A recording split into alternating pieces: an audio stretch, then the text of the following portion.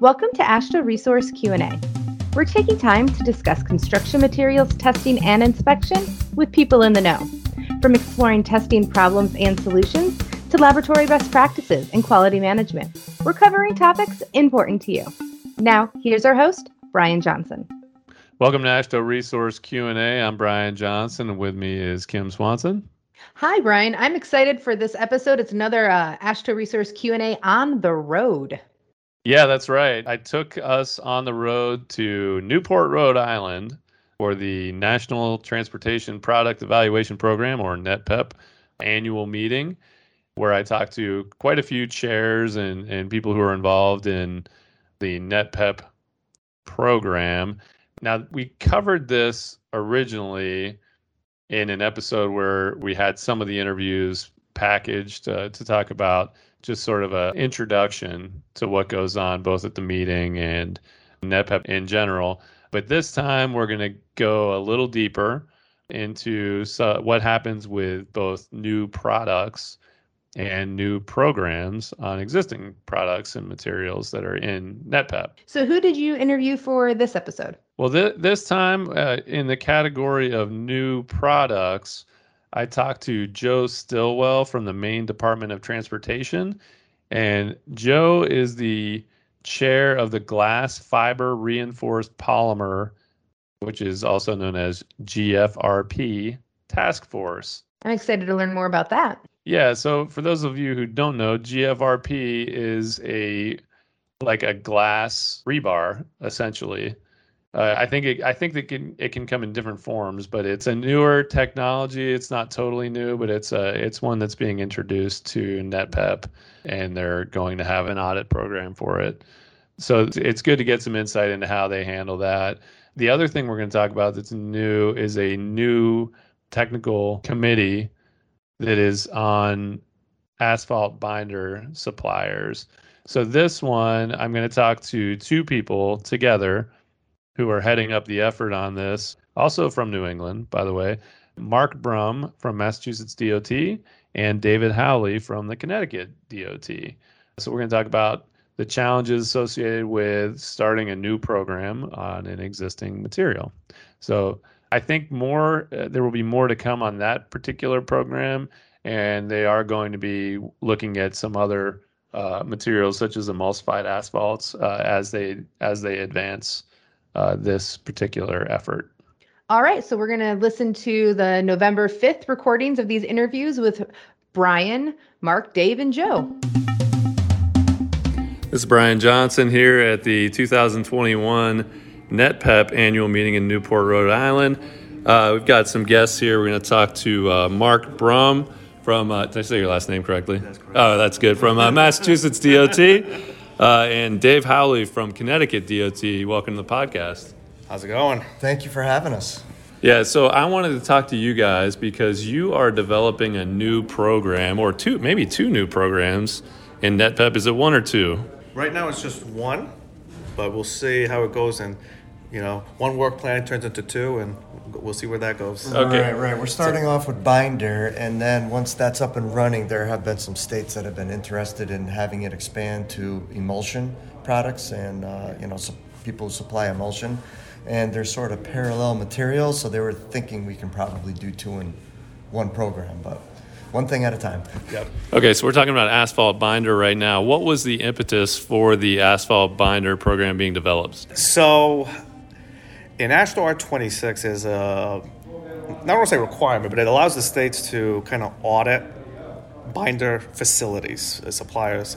We found out, especially in the Northeast, we don't really do that, right? Because of manpower, time, and getting out of state sometimes. So, former MassDOT employee, our former director, he went to NTPEP and pitched it as a possible national program, because obviously NTPEP already has audit programs for other types of facilities. So pitched it as an audit program of asphalt binder supply locations. And, it's really the key is we've been getting these quality control plans for binder facilities for, decades. And majority of us, we read the document, we think we understand their quality control program, but we never verified that they actually did what they were saying. So this program was really, that was the main goal, was to verify that they say what they mean and mean what they say. Say what you do what you say type of thing. Yeah, and then the former director of MassDOT got a hold of ConnDOT, and my boss, he was like, I think this is a worthy plan. So he asked if I would get involved, and I think part of the reason why my boss thought it was worthy is also just Connecticut DOT's current, I'll say, state of mind when it comes to the importance of quality control and how quality control affects quality, the end result and quality of a product. And in recent years, our specifications have been getting expanded. We've been requiring more quality control on more areas than we ever have before. And this was just another opportunity, that we felt that, hey, this would be a worthwhile thing. Quality control is important. Let's get involved, and hopefully it'll help our jobs have better quality. So that was the crux of it. Okay, so when you're developing this work plan in NetPep, did you just take did you have a similar work plan at MassDOT that you kind of transitioned to, or did you start from scratch? Didn't start from scratch. Well, what we did was we took existing other audit work plans to see what would they do in it, and NetPep has they have a great audit program. They have great people working with Robert Sarcinella. They're one of their chief auditors. He helped us, this is what an audit program does, what it should be doing. So we built based off of what they currently do, but then we tailored it to what do we need from asphalt binders, and also to meet those asphalt specifications too, because we can only audit based on what AASHTO requires. So didn't really start from scratch, but it was a lot of picking from different locations to get the best possible work plan to get the audit program where it should be. And how has the reception been from private industry, from the producers? It's been mixed. Initially, I think we're still in a phase where a number of producers are a little hesitant and resistant to it. I think they're a little concerned about the doors being completely open, if you will. Some of the discussion from them has been proprietary products. But again, we've been trying to let the industry know that, we're not trying to dig into the weeds. We're not trying to dig into proprietary products. We're trying to keep it an overarching program and try to stay focused on the importance of quality control, trying to pitch the importance of quality control, and pitch that, quality control, even if you're currently doing it, and which we discovered a lot are, but it's also important that we as DOTs understand what's going on, because going back to Mark's previous boss, his thing was, and which I really agree with, it's a lot about confidence. So when a DOT has confidence that contractors have systematic processes in place to meet requirements, it helps us work together, in my opinion, the partner, so DOTs can say, hey, you know what, we do have the ability to implement this because we know there's components in place on the industry side through their processes and procedures so they can handle the change. And that's just another piece why we thought that this was a great program. Yeah, that collaborative approach really seems to be the hallmark of NetPep. And, I've seen a lot of that this week at the NetPep meeting. I appreciate that explanation. And now, last question. Where do you see this going? So you've got a program put together now.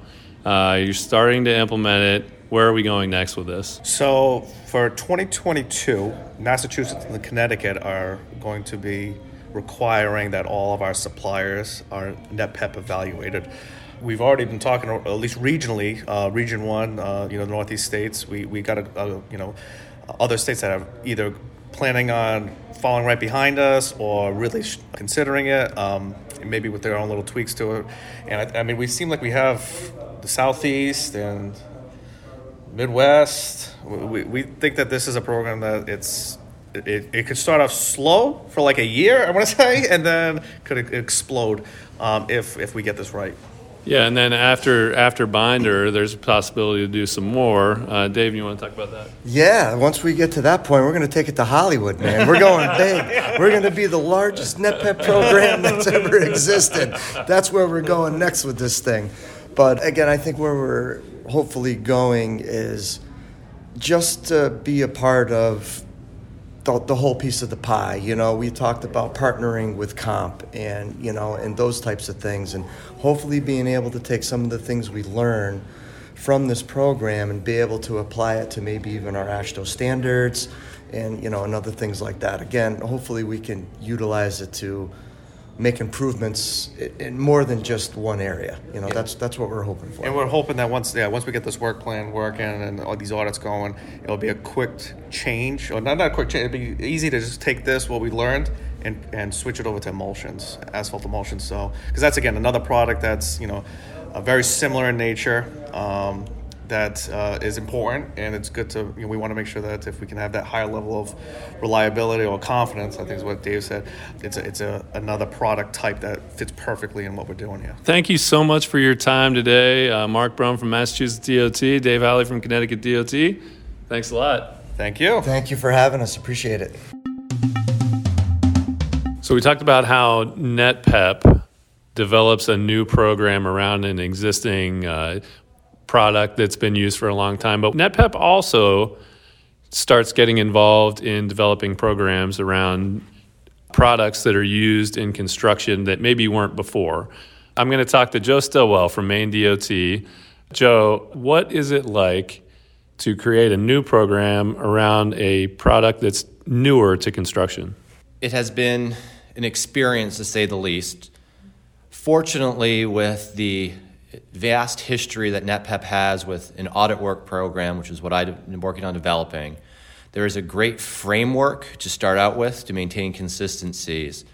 The hardest part that I have found is trying to take a whole bunch of DOT specs who have been utilizing this product and some industry quality control plans and trying to kind of dial it all down and distill it to its real essence on what are we all looking at and how do we benefit the most amount of people in a cost-effective and practical way. Yeah, now let's talk about your program that we just came out of a meeting where you were hosting the meeting, moderating the meeting.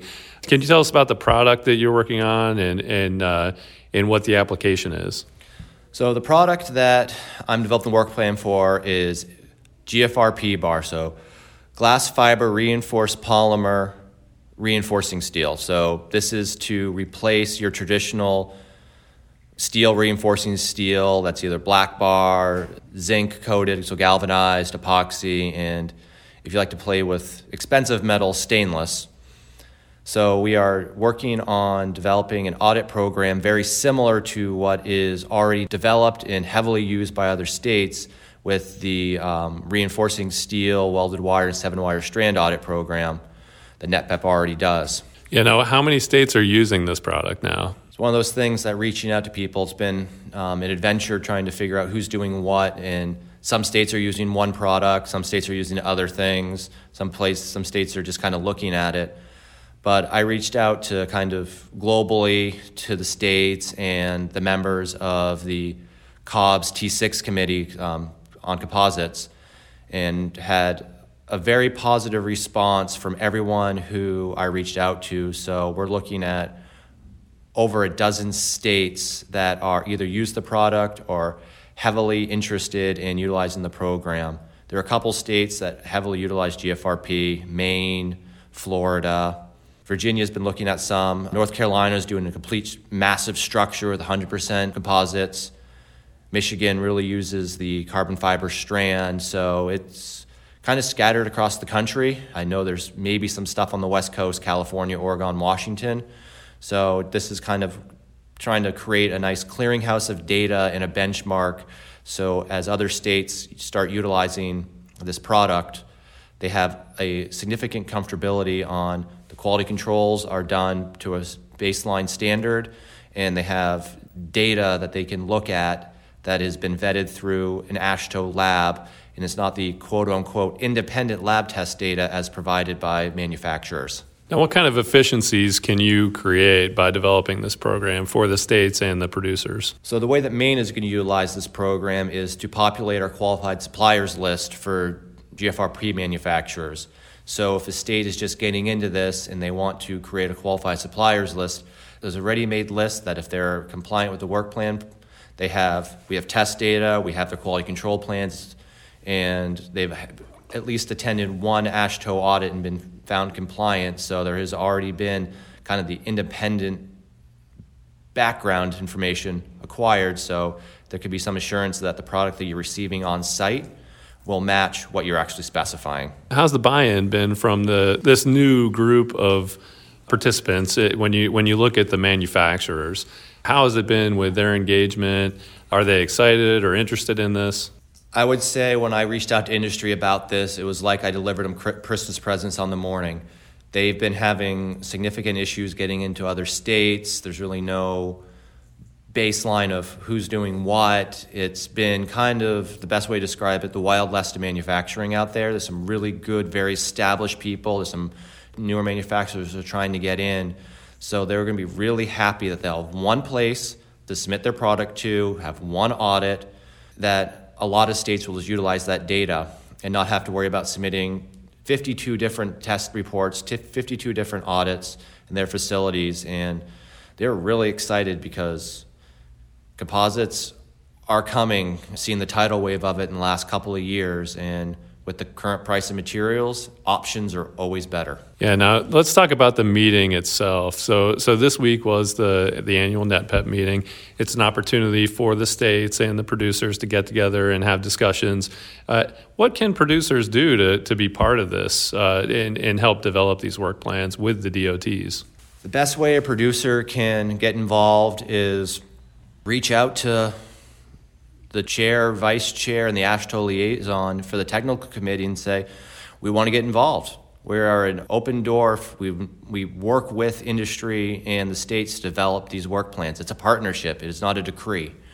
So as a lot of people saw when I was going through my draft comments, I had one manufacturer in person, but I had two other manufacturers who submitted comments on the work plan. So this is significant input from industry. So when this program goes, quote unquote, live, they've been a part of it the entire step of the way. There should be zero surprises.